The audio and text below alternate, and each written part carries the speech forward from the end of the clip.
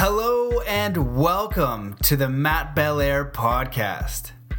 As an explorer of the mind and world, author and coach, I have spent a lifetime learning how to push my limits and achieve my highest potential. My mission is to bring you the most inspiring, conscious, and empowering teachers, leaders, and thinkers on the planet. To bring you stories, lessons, and messages that will help you master your mind, body, and spirit. Thank you so much for listening, and I hope you enjoy today's episode. Well, hello and good day, magnificent citizen of planet Earth. What a privilege to be with you again today. We have another fantastic episode of the show. We have Reverend Bill McDonald in part 2, where we are talking about exploring Babaji's cave, holy men and ascended masters. If you've listened to part 1, you know his stories are pretty incredible, and he's in the middle of one now, and it just really continues. And in this one, he continues on to share the story, but he talks about the 2 types of advice from gurus, creating an empowering perspective, why miracles still happen, and why you may not be experiencing them, the group healing after a heart attack with a guru in India, accepting and knowing that you are an eternal student, and so much more. So this is a fantastic episode. If you enjoyed part 1, you're going to enjoy part 2.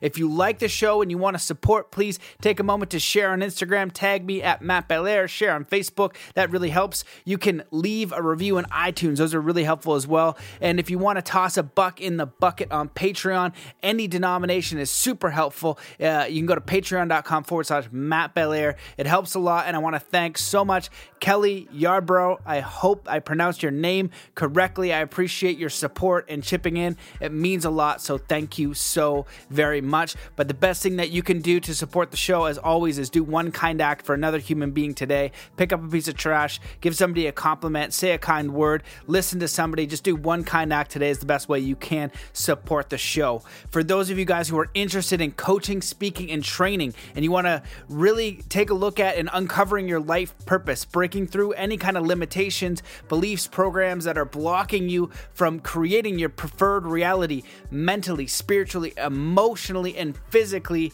If you want to learn about peak performance, the law of attraction, and all things mystical, and learn the tools and systems and strategies that actually work, hit me up, matt@zenathlete.com. I'm happy to do some one-on-one coaching with you, work with your organization, do coaching, speaking, or training. So just make an inquiry on the website, and I will happily help you out. So I think that wraps this up.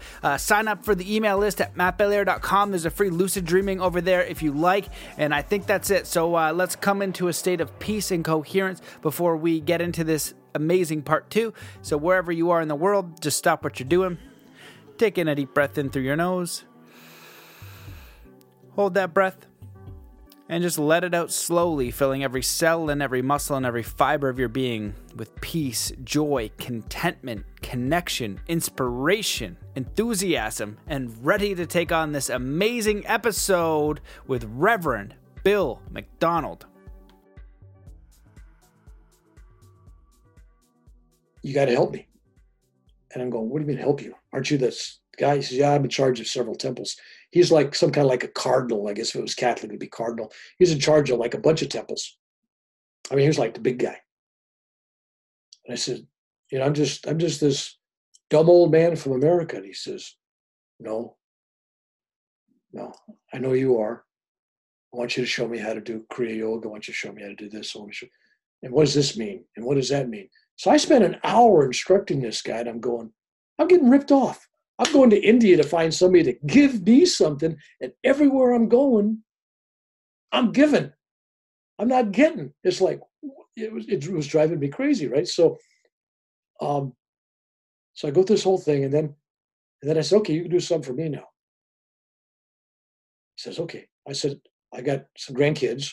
I told them their names, and I got one on, and I may have some in the future, but I want you to chant and give a blessing to him. He says, okay. So he reaches into his pocket and he takes out this little velvet pouch, kind of like if you go to a liquor store and you buy those whiskeys that got the little velvet pouch around them. That's what it looked like. It could have been, who knows, but it was like with the strings and everything. So he opens it up and he takes out a handful of gemstones. white, blue, green, yellow, red. I mean, I'm looking at them. They're not cut, edge really cool, but they look like the real deal, uncut. And he takes them, he puts them in his fist, and then he puts his fist on his head, and he starts going, Om Shanti, and he's give out their names. And when I turn around and look out down the hallway, where his direction his chant is going, it's like when you're driving across the desert or hot pavement, and you look down the road and there's wavy lines from the evaporation or the heat waves, except it wasn't heat waves. The energy was making the air wavy, just like heat waves on a desert. It was like, I go, wow. And that's where he was directing the energy to. And I'm going, okay, that's fine. So me and my friend, and my friend came, I took him to the roof. We meditated on the roof. Meditating on a temple roof is one of the greatest things. That's something that I do when I go around the world. I did this at the Notre Dame before it caught fire. Back in early 1960s, I climbed out a window at the Notre Dame and went up onto the buttress and spent 4 hours meditating on the rooftop. You can't do that. They'd think you're a terrorist now. But all these temples I go to, I always find a way to get on the temple roof, which I don't consider sacrilege. Some people may. But I get all the energy of the place. It just draws it. It feels right. Anyway, so it felt right on the roof. So we come back down, and this guy wants us to stay. He wants me to stay forever. You can stay as long as you want. He goes, it's your temple. I go, what do you mean it's your temple? No, this is your temple. Basically, he's trying to tell me that I built this or something. It's your temple. You're my brother. And I said, well, this lifetime, I got a family, I got a life. I need to go, and I will not see you again. He says, oh, not this lifetime, but you will see me again. I said, okay, fine. So we leave. And so here's the different journeys. Now, my friend, we leave, we get back in the car, and my friend gets down to basically verbally beating up the driver, saying, what were you doing? You took us this place. And I'm trying to tell him the beautiful story of what happened. And it was like, next 3 days, that's all I could think about was that. So now we go to this little town in the desert. We're driving into the town, and you've probably been there. I'm trying to think. Pitcar, trying to think of the name of this place. It's got a little lake in the middle of it, and it's got the town all the way around it. It'll come to me. But I know Pokhara in Nepal, but I haven't been to India yet. But okay. I'd like to go. This is it's a little city. In the middle of the city, they got this water. It's not very big. And the temples all face into it and everything, but you can't see it from the outside. There's streets and businesses. You wouldn't even know it's there. You could go down an alley and, oh, there's a lake back here. So when you're coming into town, the game they got there in this town is they got these assistants out there, right? You come into town, he gives you a flower. He says, take this flower. I said, I'm buying no flowers. Oh, no. This is it's a gift. It's free. Well, there's nothing free in India, right? It's free. You go to the lake, and then you throw it in the lake and get blessed. That's tradition. I said, okay, fine. So we go to the town. We find our way into inside the temple. I got the flower. And of course, everybody's looking at me as I'm walking out the flower because everybody knows the joke in the town, right? Yeah, you're going to get hit on by these priests in there and you have to pay money, right? I mean, there's another dumb Westerner come with the flower, right? Yeah, I mean, it was, anyway, so we walk in there and these two guys come at my buddy and me, and they're going to show us how to do this and help us get blessed. I said, I don't need you to bless me. And I don't need to pay you to bless me. I don't pay for blessings. Well, so my friend ends up paying the other guy, and he goes, your friend paid, you should pay. And I go, no, I don't pay. Because in the beginning of the thing, he told me, oh, no, we're doing this free. And then as soon as he was halfway through, then he wanted the money, right? Of course. That was the same. I knew that we was going there. So I refused to pay. He made a big stink. He was going to call the cops. He was going to get his buddies to beat us up. I said, go. Do it. So I left there and I went back into the town itself. And the point of this story is unpaid for blessings. Here's the part of the story where I'm going. I was upset a little bit by that. I'm thinking, I go to India, and all these guys want to get paid to bless me. I ain't doing that. The God that I know and loves me has all the money he wants, doesn't need any more. I don't have to pay for his blessing. He blesses me all the time. And as I'm standing, I feel like somebody's looking at me. You know when somebody's looking at you? And I turn around. And on the other side of this open market area, cobblestone area, is this guru guy. Kind of looked like Sri Teshwar, kind of like, white hair, white beard. I mean, everybody looks the same to me. I'm going, what does this look? I'm going, my God, this guy looks just like, I'm imagining everybody's looking like that. So I turned away. Then I turned back. He's still looking at me. He's still looking. He's still doing this. And then he's putting his hands down behind his back. He's just watching me. This is going on 4, 5, 6 minutes. Could have been 10. I have no clue how long. But it's not uncomfortable. It's like love. I'm looking at love. I'm feeling it. And I feel no need to go up to him and do anything other than just give him an acknowledgement. And I turned around and I left. Turned around, he was still watching me, right? But I didn't feel that I was supposed to go connect with him because I felt the whole purpose was at that other level. Whatever it was, I was blessed. So my first trip to India was a whole bunch of stuff like that. It was just amazing, amazing stuff. Stuff that just drive you crazy. And it's like we're coming back out of the Himalayas and the traffic was backed up. You're coming down towards the Ganges River, right? The Ganges River. And everybody stops on this road, the freeway. They get out with their jugs of water and they hold up traffic to go down, scoop up a thing, put a cap on it and fill it up, then get in the car, then drive. So naturally the traffic's backed all the way up to the hills. So we're stopped in this traffic. And the lane going the other way, back towards the hills where we came, nobody on it. Once in a while we see somebody passing illegally going on the wrong side of the road. And all of a sudden we see this impatient bus driver, man, this guy's just barreling down the road. We see him coming down on the wrong side of the road. You can't see what's around the corner. Parked next to us was a farm tractor towing a cart full of sugar beets or something. And it had a bunch of people sitting on it. In other words, what these farmers do, they're driving down the road with their produce, but they're going to charge, 20 cents, 50 cents, whatever it is equivalent, right? Give them a ride. They'll give people a ride as they go, hop in, so they make a little extra, pay for their gas. So you had all these people sitting on the back of that. And I'm watching this guy on the top of that. And there's an old guy that's just staring at me. We're eyeball to eyeball, right? And next thing I know, I see this bus coming on the right side. And it pulls right in front of us because there's a semi truck coming the other way. It's going to be a head-on collision with the bus. So this guy pulls right in front of us and he hits this tractor. It jackknifes, and the guy that's sitting on top of that sugar beet pile flies up in the air. It makes a sound just like that. He comes down and lands flat on the asphalt. And he's motionless. And I see the bus driver, as soon as that traffic was clear on the other side, he backs up and he takes off, hit and run, and he's gone down, right?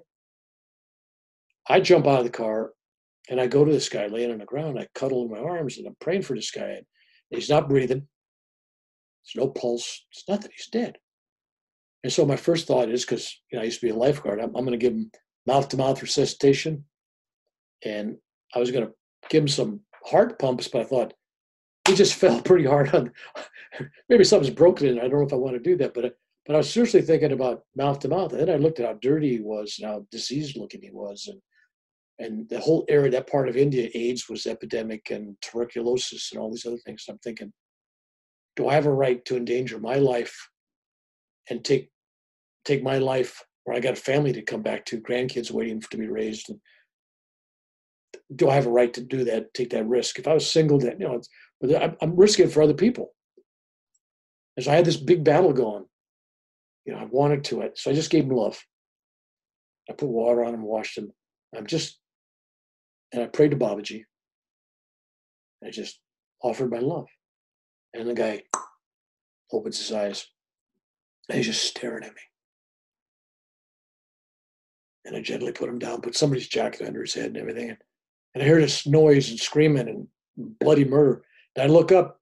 They had caught the bus driver down a few car lengths down, right? They dragged him out of the bus, and they were dragging him back to where this accident was at. And everybody that was in the car was getting out and hitting him. He must have got hit by 200 people. He was a bloody mess. And so what did I do? I gently set this guy down, and I run into this mob, and I pull people away from the guy, and I stand in front of the guy trying to stop this mob violence. And all of a sudden I feel two arms around me that I can't move, being dragged away. It's my driver. And he says, Peter, it's village justice. Stay out of it. He drags me away, right? But I go, and then a police officer, a military man or somebody was coming in uniform, and he had an automatic weapon, And the guy goes, arrest me, arrest me, arrest me. And he practically put the handcuffs on himself, right? And they took him away. They were going to kill him. They were going to beat him to death. But I had so much compassion for the guy getting beat up, even though he did this. I was risking my own life. And it hadn't been for my driver, I don't think this mob would have let me, stop them. I think they would have did that. So the first trip to India was just lots and lots of stories like that. So I probably about 20 more stories like that on my first trip. But what happens is this: I went there looking for the guru on the mountaintop experience, but I didn't find the guru that I was looking for until I went on YouTube years later. Because when I came back from that trip from India, I was so sick. Remember, I had the heart attack, right? And being a guy, well, how long do you wait months before you go to the doctor, right? Well, I had a heart attack. Okay. So anyway, walk it off. Yeah, walk it off. Well, so I come back and Bill, before you go into this one, because I want to ask you, I got like probably 15 more minutes. Those stories are ridiculous. And I know in looking at your bio and some of the stuff, you have other stories of holy men in Vietnam, which sound incredible. You only kind of like breached a service on those, and I know you got like even like UFO, paranormal, near death, time travel, literally everyone. And man, I know that you have a new YouTube channel, so I want people to check that out. I think that'd be interesting if you like, each one, because there's so many, like your top 10, and then just start busting them down the line, each one, because I'll literally listen to every story as long as you want to go. But I want to make sure before, and finish this one, but what I want to get in there before, like, I want to make sure there's enough time for it anyway. With doing these things, I think that myself, as well as I've been looking for the holy men, and like, if Jesus is here, I want to find him. If Babaji is here, I want to find them. That's why I traveled to China to train with Shaolin monks, to see if they could actually do that superhuman stuff that I thought. If there's a guru in India that can disappear, reappear, if Life and Masters of the Far East is real, if Yogananda was legit, are these masters here now? And so what I want to ask you is, in your view, do you think that they're here? And from all of your experiences, what do you perceive as like God and the universe and this reality, and what would be useful for somebody to take home from these experiences? Because I think a lot of the Westerners, like we said, like, you're young and it starts out like, I'm going to go get these spiritual experiences and take them, and then I'm going to know something. But at age 50 or whatever, you're like, I don't know anything. And I was literally reflecting this weekend. I was at David Lombaire's wedding as a Native American elder teacher. And I'm sitting and I was like, I do all these podcasts and I've traveled to all these different countries. I don't know anything. I was like, I don't even know what I'm doing. Like, is this helping me or anyone else? I don't know right now. And so you get to this humbling space. So I just want to ask you, like, what have you found that has been useful? And do you think that this stuff is real? And just like the biggest questions, like, what have you come to? And please finish the story too, but because I think that answer is going to be dove into properly as well. So I just want to make sure I squeeze it in. We'll answer that. And I'm going to make the other, let's just end all those stories at that point. I'll leave you hanging. But when I came back was I had a lump on my spiritual eye. First trip to India, I come back and I got a lump, right? So I go to the doctor and they go, that's cancer. Operate immediately. 9 stitches, the spiritual eye. They removed a cancerous tumor from my spiritual eye. Now talk about getting a cleansing. You go to India seeking truth and cleansing and all that stuff. and you come back in your first few weeks back, you have cancer. Let me think about symbolism here. You have cancer removed from your spiritual eye. I don't know. I thought that was great at the time. My wife thought I was nuts. She goes, "You celebrate that?" I go, "Yeah, I'm not even wearing a bandage because I think the 9 stitches are kind of cool right on the forehead, right? There's 9 stitches." I mean, anyway. That's amazing. So, well, and you're going to see it that way too. And your perspective of all these things was amazing. Like, each part of that story, I wanted to dive in, but let you finish it because I've had similar experiences in different ways of like close encounters with animals, near-death experiences, being in a place and like having that trust. But your perspective around all of it was just incredibly empowering. And like the cobra face to face, I wouldn't have been chill. I'm not afraid of snakes too bad, but if one is around my neck and looking at me, I'm gonna freak out, and it's gonna bite me right in the face. So you just had that reverence of relaxed attitude. I'm telling you, it's a state of mind. For example, I haven't been comfortable with spiders. But when I was in India at this ashram in 2009, and I had a sleep bag. And I opened it up at midnight or something to get into it. And I shined a flashlight in, and there must have been 75 to 100 different kind of spiders, creepy crawlies, that were in the sleeping bag. How that happened, I don't know. And so what did I do? I just opened it up, took my hand in the dark, and went all out. And they're on the floor, and didn't go anywhere, right? And I just went in there, went to sleep. I was in the same ashram, and I was focused on the rats that we had a rat problem at the time, and they were running up in up on the roof and everything, and I could hear them, and it was so cold you could see your breath inside the building, right? And this rat jumps up and goes under the blanket I'm on, and it's in the blanket, and it's on my stomach and everything. One's on my neck, one's behind, and one's on my head. What do? I go, to hell with it. I'm going to sleep. Because I can fight these guys all night, right? So I did that, they left. But it's mental attitude. I'll bet you that things that have happened to me, if you read my books, you'll say, "Oh, that's a bad thing." I don't even say that. I never say that. I've been blown up, shot up, been wounded, been in car crashes, helicopter crashes, motorcycle crashes. I've fallen off 2-story house, my house twice, fed on cement floor. I mean, everything you think of. Quadruple heart bypass surgery, 12 heart attacks, 3 near-death experiences. The list goes on, right? Been shot at, everything. Even had one in the heart in my chest protector. That's another whole story. We can talk about that the next time. So it's all just stuff.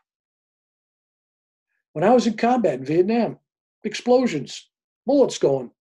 I'm talking just like I am right now. In fact, if I was telling you this story in the middle of the battlefield, you'd be going, "Okay, finish the story. We're getting shot at. Let's go." And I'd be still talking the story. You couldn't finish me talking. I'm going to talk. The stuff's going, explosions. I'm not there. I'm not mentally in the danger. I'm not there. So what I've learned is the only thing, we talked about this before we went on air, to me, the only thing that's real is love.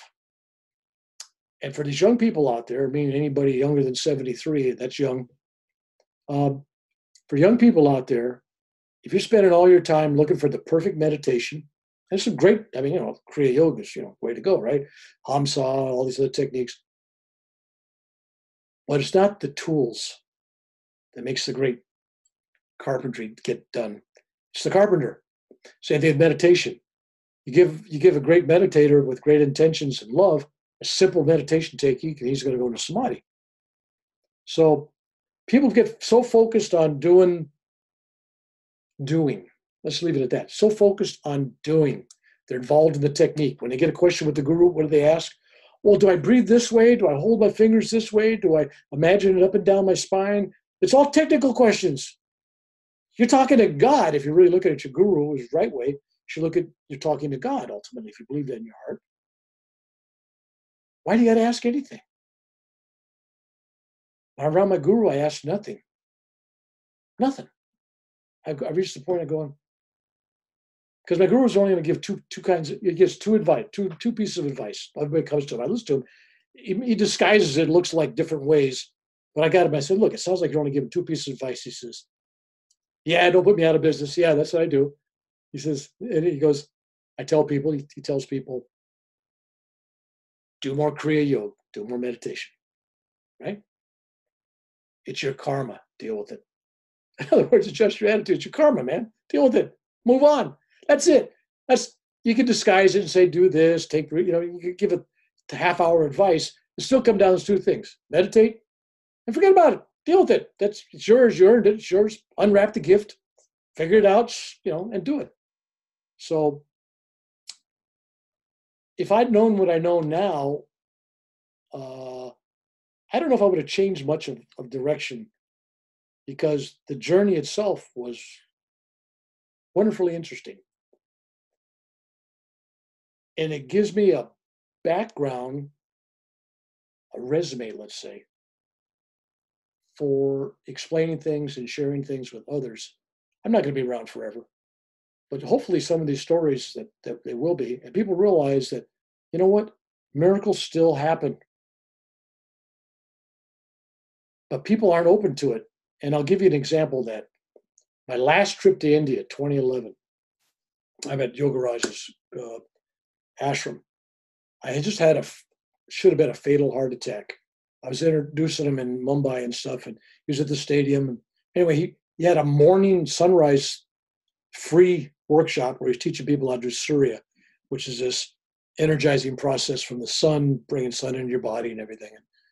And I've heard it done hundreds of times, and it has a certain method.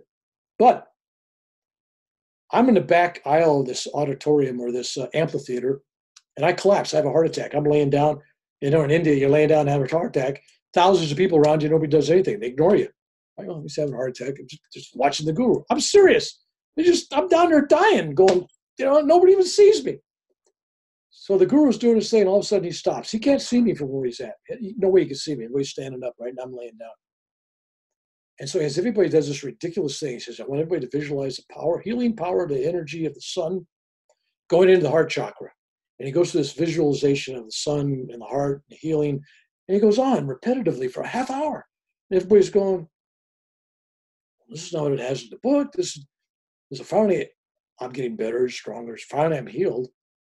I get up, and he goes from the stage, be healed, come down. So I come down and walking across the stage, and there's only thousands of people. And he goes, how many times have you got to save your butt? I go, so you know what happened. So in the story. But anyway, so my last day there, I'm at the ashram. And I'm sitting there in the kitchen. I got my back to the kitchen door. And you're back again. We're talking about somebody looking at you. Somebody's looking at me.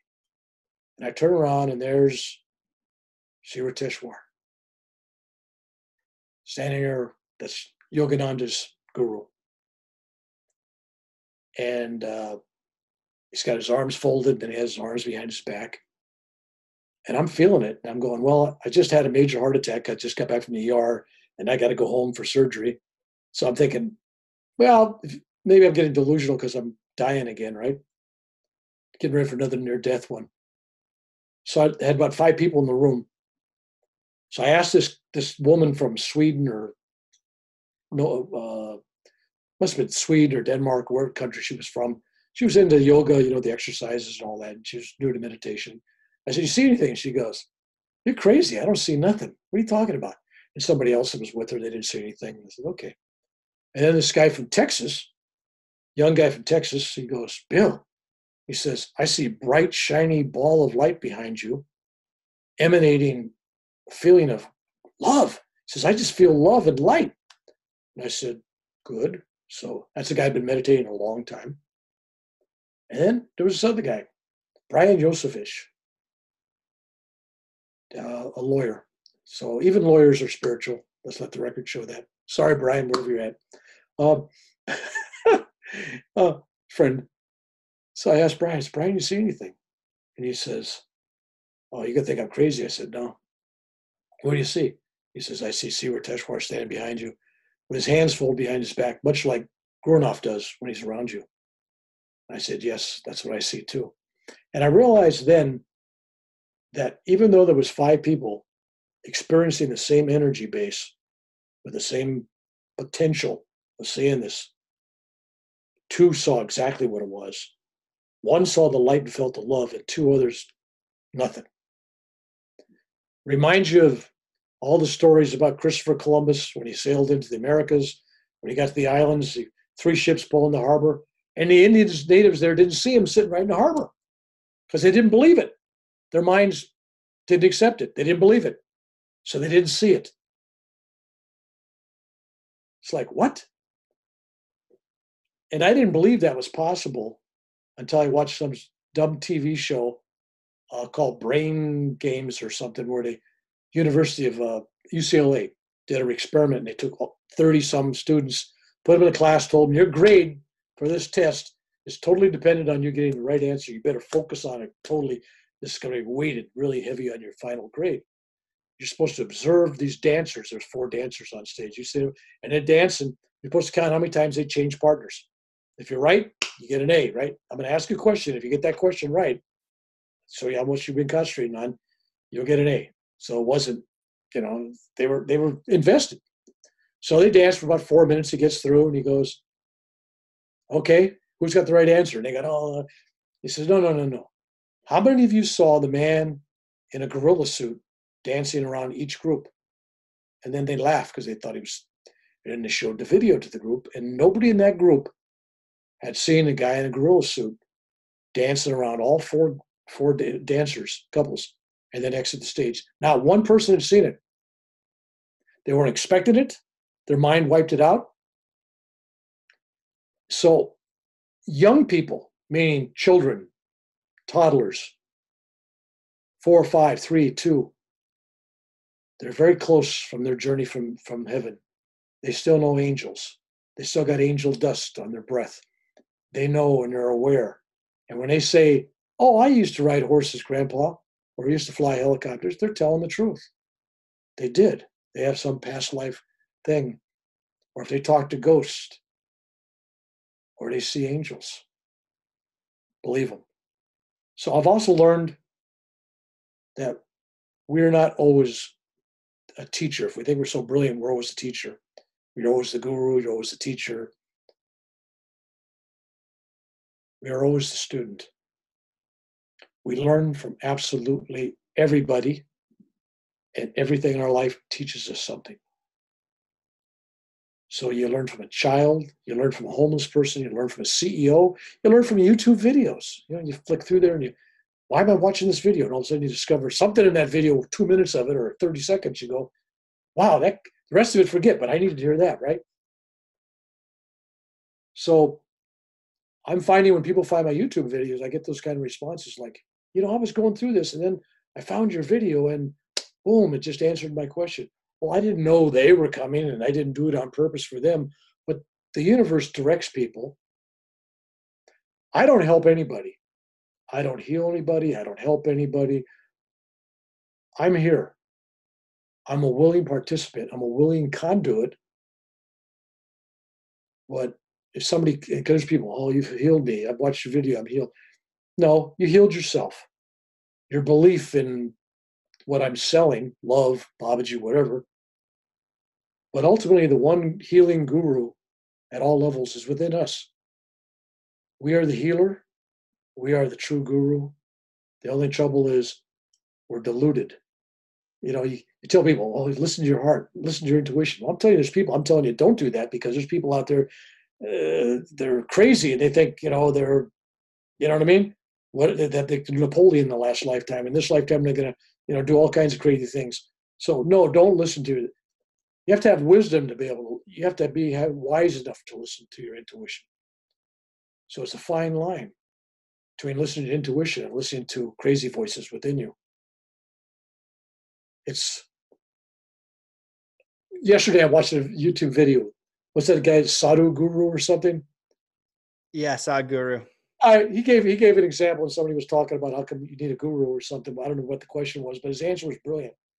He says, you got a nose right in the center of your lips. He says, but if you didn't brush your teeth for 2 or 3 weeks, everybody in the room would know. They would smell your breath. But you, right under your own nose, would never know. So that was his idea of how come you need somebody else to tell you? Because you can't see your own faults. You need somebody to hold a mirror up for you. So my advice to people that are seeking, trying to find God alone is like trying to get to the top of Everest without a Sherpa. You need a Sherpa. You need a guru. You need somebody that's been to the top. And you have to have trust and faith because you need the blessing. You can only do so much. You need that extra blessings. So trying to find God on your own can get very dangerous. And that's why some really very spiritual people went kind of off the whackers. Or who's that guy, OSHA, that had that place up in Oregon and had all the guns and everything. And I mean, he didn't have a guru. He even admitted it. No guru that didn't, when he reached samadhi, he didn't have a guru to slap around and say, hey, go sweep the floor, chop firewood, gather water. No big deal. Just live your life. He reached samadhi. It was like he had all this uncontrolled Kundalini energy. You need somebody there to just say, whoa, buddy, go within, relax. Because without guidance, it's like trying to get from point A to point B without a map or GPS. You wander. So yeah. So get a Sherpa, guru, guide, teacher, master, whatever it is that you need. You need somebody. If you can't find a living master, then go for one through his books, through his teachings. But follow someone or something or some line. And realize that you're not always a teacher. I don't care how elevated you are, and you can teach karate and you can teach Kriya Yoga, and people think you're this wondered person. People think that you're spiritual. It doesn't matter what anybody thinks. You're a student. I'm a student. You're a student. Just like everybody else. Every day, lessons are gifted to me. I learned a lot from some people that most people would never talk to. I mean, they'd say, oh, that's crazy, man. But even a clock that doesn't work is right twice a day, right? So sometimes crazy people say something that isn't, Just because I say I'm paranoid doesn't mean that nobody's following me, right? Well, that's true. So there's a world out there that's waiting for us to grab it. Don't wait for tomorrow. Well, I'll be happy when my ship comes in, when I win the lotto, when I get a better job, when I meet the right person, and when I get in shape, when I get my health back, whatever. Forget that. If you're not happy now, you're not going to be happy tomorrow. It's not your circumstances that create your happiness. Happiness is created by your attitude. If you're still breathing, there's a reason why you're here. You have a duty to serve and to love, to give, not get. Everybody's out there, even when they pray. I watch people, when they pray, oh, please save my grandma. She's only 98 years old, and she's sick. Don't let her die, God. Like God doesn't know exactly what her time is, right? Come on. People go to God, or whoever they pray to, like they're going to Santa Claus. Lord, I need a new Mercedes-Benz. Lord, I need a new job. I need my health. I need peace. I need enlightenment. Even that is a want. I want enlightenment. Well, it's a noble thing to want, but that's wanting something. When you pray and go to God, it should be, I love you, God. I don't care what you give me. Give me nothing. I'm here. Let's spend the time together. Divine romance. That's all it's about. So when you go to meditate, you're meditating to give God something which he doesn't have already. Your free will, giving him love. And you're not asking for anything in return. And you can meditate for 20, 30 years and nothing happens. Granddaughter's calling me. If you meditate for 20 years, if you're still asking for stuff and you're still seeking stuff, you're not going to get it. You stopped at the door. The meditation will take you up to the stairs to the doorway. But to get in the door, you need love. And love takes all these other definitions, compassion, service, all that rest of that stuff. But too many people are just, I want out of here. I hear these young people. This is my last lifetime. I'm out of here. Yeah, I'm going, yeah, okay, fine. All right. And I'm looking at them and they're still doing, yeah, man, I'm out of here this lifetime, man. I'm not hooked on weed. I could stop smoking marijuana anytime I want. How long have you been smoking it? Well, since I've been 14. How old are you now? 75. What, I can quit anytime I want. Anyway, so still looking for something. You still want things. When you wake up one day and the only thing you want is divine love, you want to just give love. St. Francis said it well. St. Ignatius Loyola said it well. It's always about giving, not getting, listening, not talking. There's one for me, right? Put that on your list. And so, but it's always about giving. It's not about getting. I mean, if getting was the answer, that means the richest man in the room should be the happiest because he gets the most. He gets all the perks, right? He gets the cars, he gets the babes, he gets everything. I'm going, no. It's all an inner game.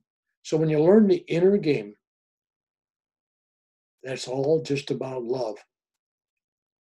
And then when somebody does you wrong, oh my God, I'm never going to talk to this person again. I can never forgive them. Who are you? Are you better than God? That you can't forgive something? God can forgive them, but I can't. No. Or the worse than that, God can forgive me, but I don't. I can't forgive me. So you're really saying you're better than God. You got a higher level of, taste. You got to forgive yourself. I don't care if you've been an alcoholic, a drug addict, you've been in wars, you've done crazy things, you're in jail, you've been adulterous, you wake up now, this moment, you say, I am not that. That's why I got a little issue sometimes with 12-step groups.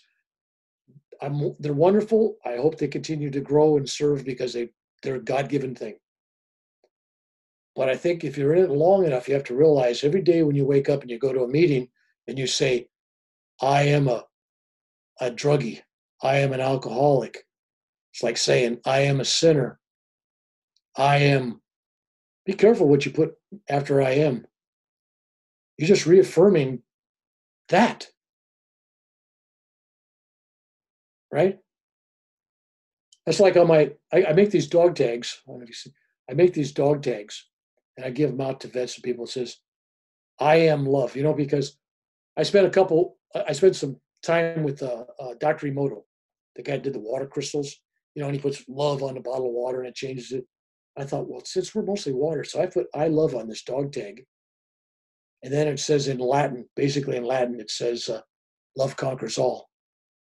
Spirit warrior, chaplain, I give these out. But basically it's about I am love. And if that's hanging around your neck every day, you just labeled yourself as I am love. I'm not a sinner. Some people sin sometimes. They're not sinners. They're lovers. And since we're all God, we're all one, we're all coming and going from the same source. We are the source. And as soon as we realize that we are one, then this whole play is over for us. Just erase us out of this play. Oh, Bill, he never existed. He's not here. He woke up. He's awakened. He's become one. So people keep thinking, well, I reached samadhi, I reached this. Like they're out of here. No, you just go to another body. As long as you keep incorporating new bodies, whether it's an astral body, casual body, physical body, a rainbow body, body of light. It's all bodies because there's still self-identity. You're still identifying with you as a thing, as something. When you no longer identify, there's no need for a body. So anybody you've met, it's walking around, guru or otherwise, says, hey, no, you still got a body. So you're still working just like I am. So we're all still working at it. Now, some people are farther up the mountain. Some of them are standing on Everest. They're waving the flag. They're out of breath, but there they are. Some people are still in the valley, but we're all connected with that rope that the Sherpa gave us. And that Sherpa, the guide, be it Babaji or whoever, Jesus, whoever you follow, you just keep pulling on that rope. And you're never going to get lost because if you fall, you're on the rope. So I got a couple of rules with people that work with me where I help. And I always tell people, I said, you know how you feel when I help you? Yeah. I said, it's your job now. And I said, and you sense this. You don't judge it. You just sense it. You just hope you don't look for somebody that's less than you or more than you. But intuitively, you go to people for advice you feel have a little more wisdom than you do or a little more evolved. And by the same token, there's people that are looking at you as somebody evolved from where they're at. How dare you not help them? So there's this reach up and reach down thing. You reach up. Your job is to reach up to the next guy at the next level. I'm going to learn something from this guru, right? I'm reaching up. How dare I not reach down to help somebody else? Not judging them. You're not doing it, deliberately with a judgment. You just help people. The universe will send you people. Realize that everybody wants to be loved. Everybody wants to be hugged. Everybody wants to be heard. And if you go through life, given those three things, you'll be a beloved soul. Alma, is that her name? She goes out and she hugs everybody. Everybody wants a hug, right? What's not to like? But there's other ways to do it. It's like you're traveling, you're in your car, you pull up the corner, and there's this guy, give me money, I'm for whatever. And so you don't want to look at him, I want to reach for change. I can't give to all these beggars. Instead of just saying, Jesus, bless that man. Bless him. Or just saying to him, I love you, mentally, not making a show out of it. It's all done silently. Send that man love. Visualize love around him. Later on that night when you go to bed, you remember that guy? Send him some love. So if everybody's in this game just for themselves, we're in trouble. America first, Russia first, Canada first. Even on the national plane, you have to look at after everybody. Because if your poor brother's down there ain't getting taken care of, they're going to get angry and mad. And then you got a problem you got to deal with, right? Spread it out. Spread your love out. There's room for everybody in the tent.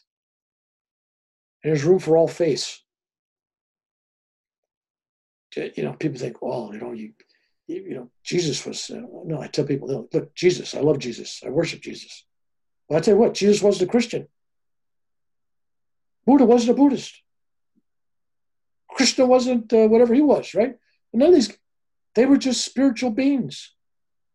And when you go to heaven, God ain't looking for a passport. Oh, you're not Christian? You ain't getting in. Step over there. This whole thing is about living a life of love and service. Now, some of my friends are going to hear this and watch this and say, where's this guy? Reverend Bill, where's he at? Where is this guy? You can't be everything to everybody. And I'm telling you this, God is. God is everything. God is everybody. Therefore, God is all religions.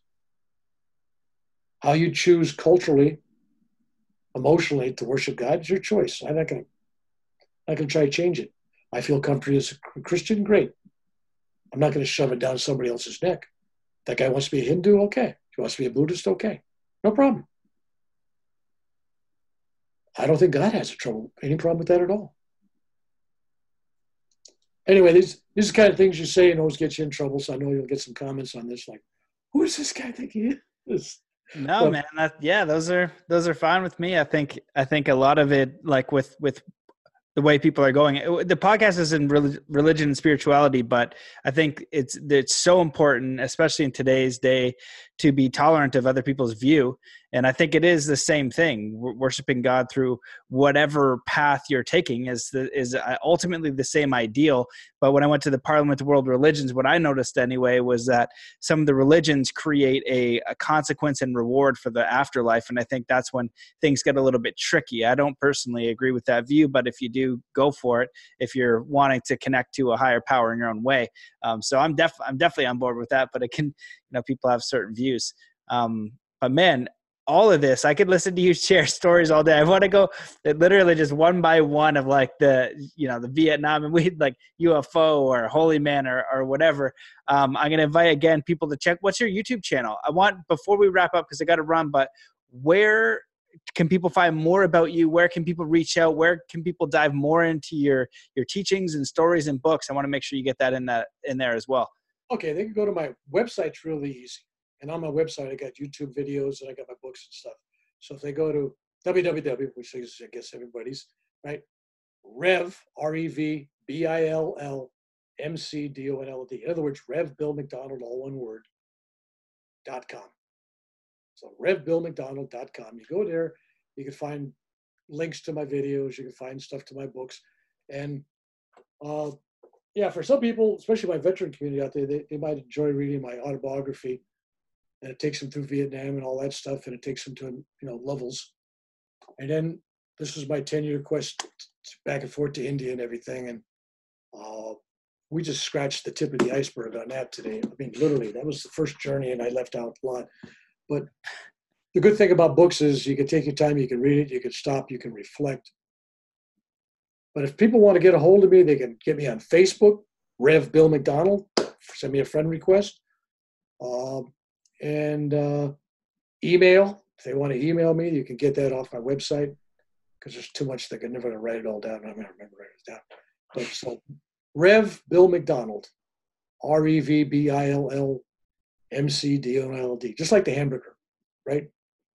And but I am not the sun. I'm only a shadow. I'm only a voice. I'm not trying to represent myself as anything more than just somebody that's having some interesting stuff going on. I'm trying to inspire you, cheer you on spiritually. I'm more of a spiritual cheerleader. I don't want followers. I don't want, I'm not looking for that. I'm looking for people to follow their own path, their own heart, find their guru, find their teacher. If it's Jesus, great. If you're going to be a Catholic or you're going to be a Protestant, whatever it is, whatever you're doing, don't go about it sloppy. Just do it. Get into it full way. If you're seeking God, then go to church, go to the temple, do whatever you're supposed to do, but follow it. If that's the path you're going to take, don't be a hypocrite. Do it. I respect it. I respect all paths, all true paths. Now, if you got an organization you belong to that abuses people and there's craziness, well, that's for your judgment. Take a look at it, because there's some things going on out there that aren't right, and you got to take a look at that. But I'm talking about the basic stuff here. So, again, spirituality is different than religion. Religion is more about dogma, beliefs, ceremonies. Got to do a puja, got to do a mass, got to do the rosary, whatever it is. Something, and this is going to sound terrible, but if you just prayed to God with your own heart, didn't know anything, it's going to be received. You don't have to do nothing special. You don't have to have a special man tell you that, okay, now you can do this because I give you the holy words to read. I think God listens to children with their simple words. It's the heart.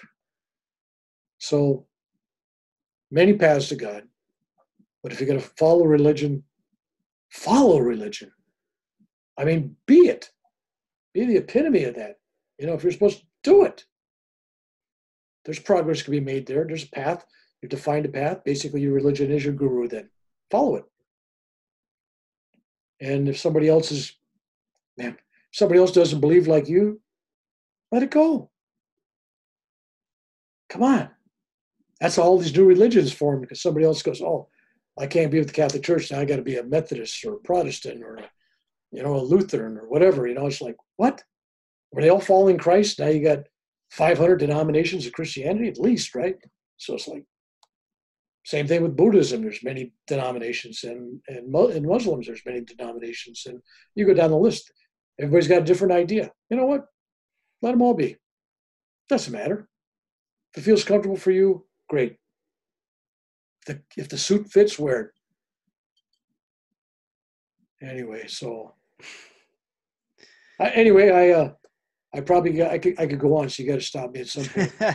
Well, yeah, I agree, and your stories are incredibly captivating, and I know we only touched the tip of the iceberg because I had to edit some of your bio. It was longer, and I looked through some of the videos you're posting and all the work in your book. It's really, really incredibly fascinating stuff, and I think for people, what I would hope that they get from this is that, your perspective is powerful and your experiences are real to you, and you're forging your own path and sharing what you've learned with other people. But it's not common. People don't believe in miracles, really. They don't, we don't see the world in the way that you're viewing it, and you're getting a direct experience that's very fascinating. It's different than the norm, and people can look at that and they can experience it and learn from your experience, and then just take from it whatever they wish. So I just thank you for walking the path and sharing your incredibly fascinating stories. And if people want to learn more, I invite them to check out your book and your channel. I know there's more, but is there anything else that you want to leave the listeners with before we close it up? Let me plug something here, because I'm out there working with veterans with my Spiritual Warrior Ministries, and I have other chaplains out there, all faiths. I'm covering the whole thing here. And we're dealing with veterans who've had near-death experiences. We're dealing with veterans who've had spiritual experiences in combat. Like they had an angel encounter on the battlefield, or they've seen their dead mother there talking to them, or whatever. They've had miracles, actual miracles. And the military doesn't believe or subscribe to miracles. So this guy comes out, he has a battlefield death, right? And he comes back and says that, he had a near-death experience. Then they think he's psychotic and they drug him up. And so we've had some bad treatment here for some vets. So my organization is looking into that. International Association of Near-Death Studies has invited me this year to be a keynote speaker outside of Philadelphia, a place called King of Prussia, which I didn't even know was a city, but apparently it's a city, by Valley Forge. And they got a conference going on there, and we got the workshop. It costs to go to this thing, but the workshop for the veterans is free. That's open to anybody. Veteran can come, they contact us, we'll tell them how to go there. So we're accepting, and I got a bunch of people helping me with that workshop, and we're going to be letting these people know that spiritual things happen to people, even in the military. You're not crazy, and you don't need drugs for it. So we're working with that. So that's my big passion right now. And believe it or not, that's a big audience out there, more than you realize. And they're being ignored because all the new age people, we don't want to do with vets, the vets, So me working with veterans is a very narrow, I can't think of anybody else that's doing like I'm doing. So I'm taking them down a different path. I used to chase all the new agers.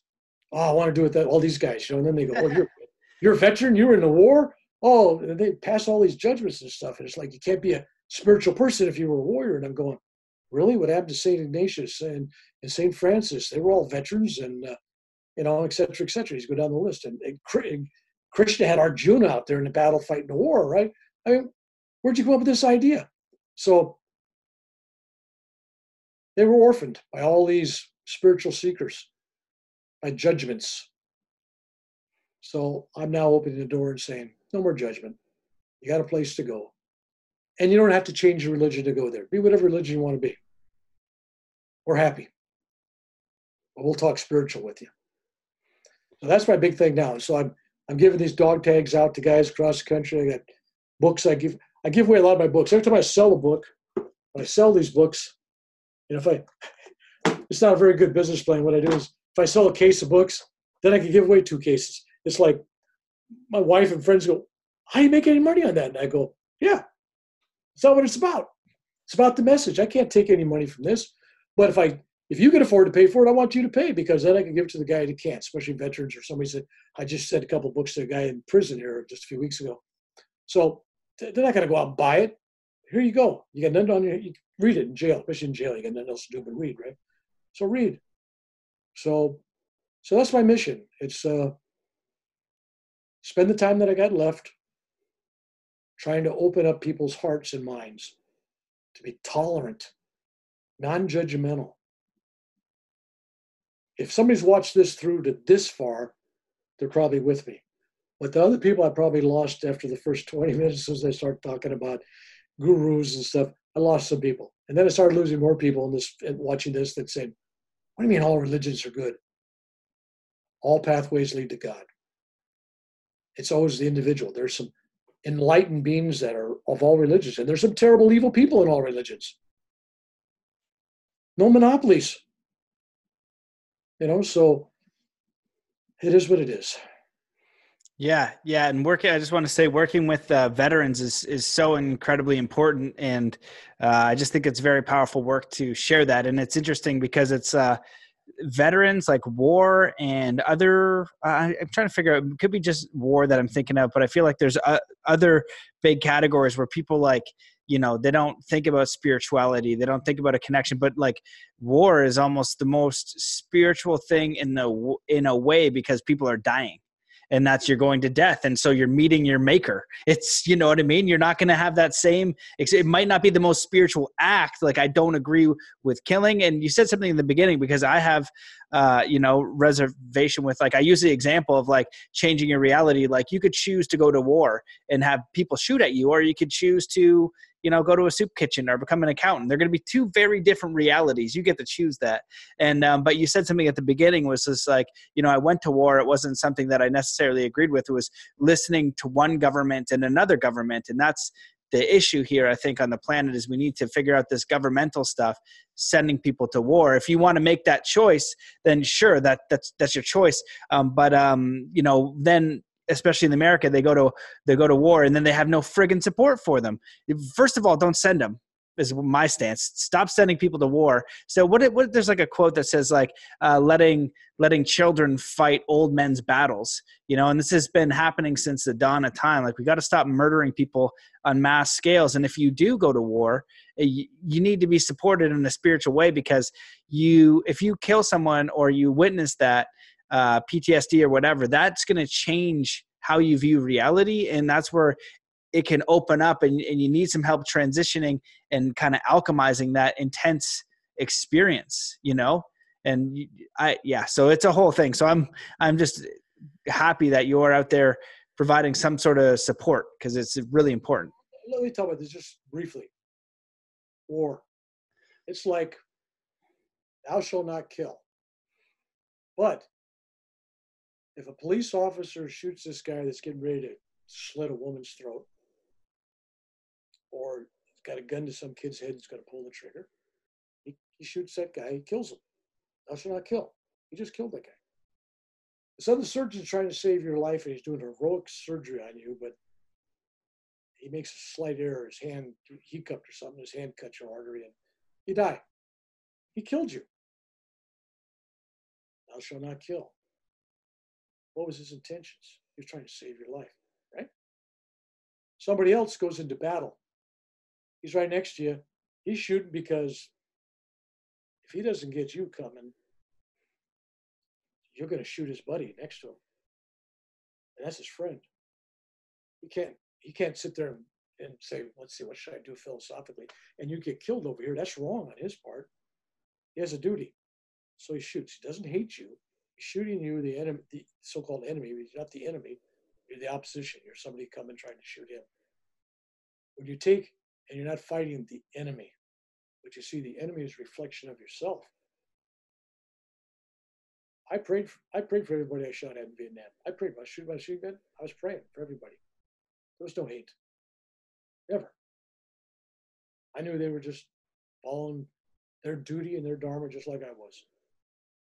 But I had to protect people on my helicopter. No time for a philosophical discussion with them. Hey guys, let's stop and talk. Yeah, Ho Chi Minh sucks. LBJ's terrible. Nixon's bad. No, can't do that. Even Arjuna argued with Krishna over this whole issue. A great battle, right? And what was he told? He was fighting his brothers, family, cousins, people, relatives. He was told he had a duty. And the people on the other side had their duty, even though they may not have believed in the cause. That thing was being played out for a different reason, and we don't even know what it was. There's what's happening in the real world, and then there's things that are behind the scenes. Like when you have a war, it changes things. And sometimes that war keeps you from going to, like dropping the atomic bomb in Japan. Terrible thing. We haven't dropped a bomb since, have we? It woke us up to, it's been 75 years. And we've had it. And the Russians have had it. And all these other people have had it. And nobody's exploded one. The terror of that and the images and what all it did, the sacrifice of all those people, shook up society spiritually. Because even though we were the good guys, so-called good guys, we were the good guys, and we dropped an atomic bomb, not on a military base, a fleet of ships, on a city. It's like bombing San Francisco, right? So that was a tough one. It saved lives. And then you got to ask, the old argument was, well, it saved both sides' lives. Maybe it did. And if it saved 1 million lives on each side, was it a bad thing? So there's all these levels where you start judging things. You don't know the whole thing. We don't know, with all the atrocities that happened during World War II, it also created great heroes, inspired men. Those people that survived the death camps, wrote books, and loving people and forgiveness. And Israel became a country. Now, if the Jewish nation or the Jewish people hadn't gone through what they went through, the empathy there for them worldwide would not have been so great that would have never got Israel. Not our lifetime. So that prompted Israel's birth. So you go, is that good? So then you start judging, is that good or bad? So you can't judge these things good or bad. And so a soldier in battle, this guy firing his weapon he hates the enemy. He hates the Arabs. He hates the Vietnamese. He hates whatever it is he's fighting. That's a different level than the guy over here that's only fighting to save his buddy and himself, or it's his duty. Different level, different karmic consequences. Just like you're driving down the road and out of the dark, there's a kid, you run him over and you kill him. Wow, you feel terrible, man. You killed a kid. This other guy driving down the road, he's drinking alcohol. He's drugged out of it. He plows through the kid, right? Is that the same karma for both? Same result? One inattention and the other booze or alcohol, drugs. So you can't sit back and judge war is about killing. It's murder. There's a difference between murder and there's degrees of killing. And these same people that I've seen that are against war, it's killing. Yet they're pro women's reproductive rights, which means they're in favor of abortion. And I'm going, you take a 7-month-old kid out of there and it's got hands and feet and heartbeat and eyes and it's thinking and whatever, and you kill it, it's a woman's right. And you're against the death penalty for this guy that's killed 20 people and he's in jail? Yeah, I'm against death penalty. But you're for abortion and you're against the soldier. At least get yourself in one box, please. Be against all killing or not. You know what the point is? The point is we're killing people every day. There's more people killed in abortions every year than we lost in World War II, Korea, World War II, and Vietnam in America. It is beyond all our military battles, losses, beyond it. Nobody wants to hear that. I don't want to put these women in jail, but I'm looking at it thinking, don't get righteous on me. Like, hey, you're a veteran, you're out there in war. And I'm going, well, we got people in this country in war every day killing infants, even though they're in the womb. And they can come up with all kinds of righteous things to justify that. They do. It's their right. There's no soul in there yet. How do they know any of that? How do they know there's not a soul in there? How do they know that life didn't start with inception? How do they know that's not a living, breathing person in there that feels pain, suffering, thinks? People are not ready for that conversation. Or they're so far this way, anti-abortion, that they don't want to talk to this group that's so far this way on abortion, and nobody's talking to each other, and they're condemning each other, judging both each other. And that's a war that's terrible.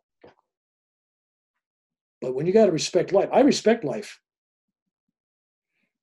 And I was in a war. I respect life. It's just more so even than the guy that wasn't in a war. I'm telling you, I really do. I value it. And I see the value every day when I wake up and I'm still alive and I got grandchildren and children. And, I love them all. So I don't want to judge them. And like I said, I lost the rest of your audience on the abortion issue. I know that already because they got this far, the abortionists are going, hey, I have a right to do that. And I'm going, I don't want to put you in jail. I think that's terrible. But I want to give you some alternatives. And there's a lot of people out there looking to adopt children. And there is contraception. Come on. Abortion should not be a form of contraception. So there you go. Going down another alley that going to get mugged. Well, you definitely stirred the judgment box. I think the important piece in that is the judgment of what we're doing. It's easy to judge a lot of different things, and to learn not to is very challenging, because a lot of those things, I was like, I could go into it on like 5 of those things you said. I feel a different way on a lot of that, but that's okay. It's just letting someone do that and have an experience, and that's okay. But I could go down all these rabbit holes with you all day. Unfortunately, I got to jump off. I got another meeting, but what I wanted to say is just thank you for your work and the veteran thing. And you have 2 other volunteer organizations. You do a lot. A lot of it is of service, and you're actively making an impact out there. So I just want to thank you for your work and what you're sharing and what you're putting out there. And I appreciate you coming on the show. Is there anything else you want to say before we close out? All my opinions There's some rabbit holes. are mine and not necessarily the host of this station. And I pass no judgment on anybody. It sounds like I did, but I don't. I'm not a crusader, but I do pray for people, and I do pray for love. And I'm tired of everybody taking sides. And that issue is a huge issue in this country, and people taking sides on it. And it's like you're evil if you're an abortionist, and if you're super crazy liberal if you're the other way. And it's like, no, we're all human beings. Everybody's doing what they think is right. And I'm not in charge of the government, because just because I think something's right or wrong doesn't make it right or wrong. Agree. Yep. And that's the strong suit, because we definitely have polarizing opinions, and that's why we need tolerance. Like you shared at the beginning, people have very strong views one way or another on very subjects that are very charged, that create a lot of emotion and a lot of belief and a lot of certainty. So tolerance is incredibly important, especially when facing a lot of the challenges that we have as a society, as individual preferences, and how we navigate this world. So I agree with that as well. So thank you so much for coming on the show. Your website one more time so people can find that. RevBillMcDonald.com. Awesome.